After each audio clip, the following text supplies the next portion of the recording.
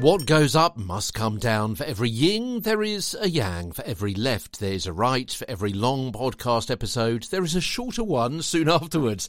And that's the position we find ourselves in today on Get a Better Broadcast Podcast and Voice Over Voice. Hello, I'm Peter Stewart. Thank you. That's the right button. Tweeter Stewart on Twitter, TWWTER,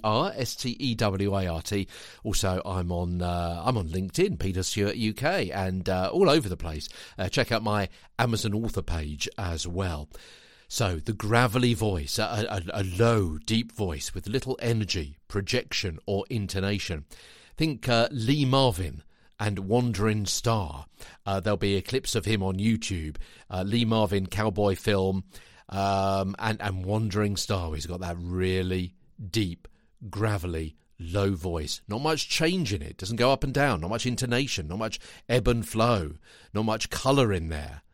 Not much which is lifted or subdued.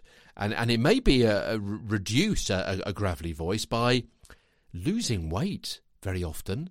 I'm not sure Mr. Marvin was particularly overweight, but sometimes this can help. If you lose weight, it often enhances better posture and increased energy. That will enable easier breath support. By the way, episode 833 and thereabouts on that. Better projection as well, with more energy for increased intonation. Intonation, a series of episodes from 3 to 3, was about the volume of your voice and intonation within that. Okay?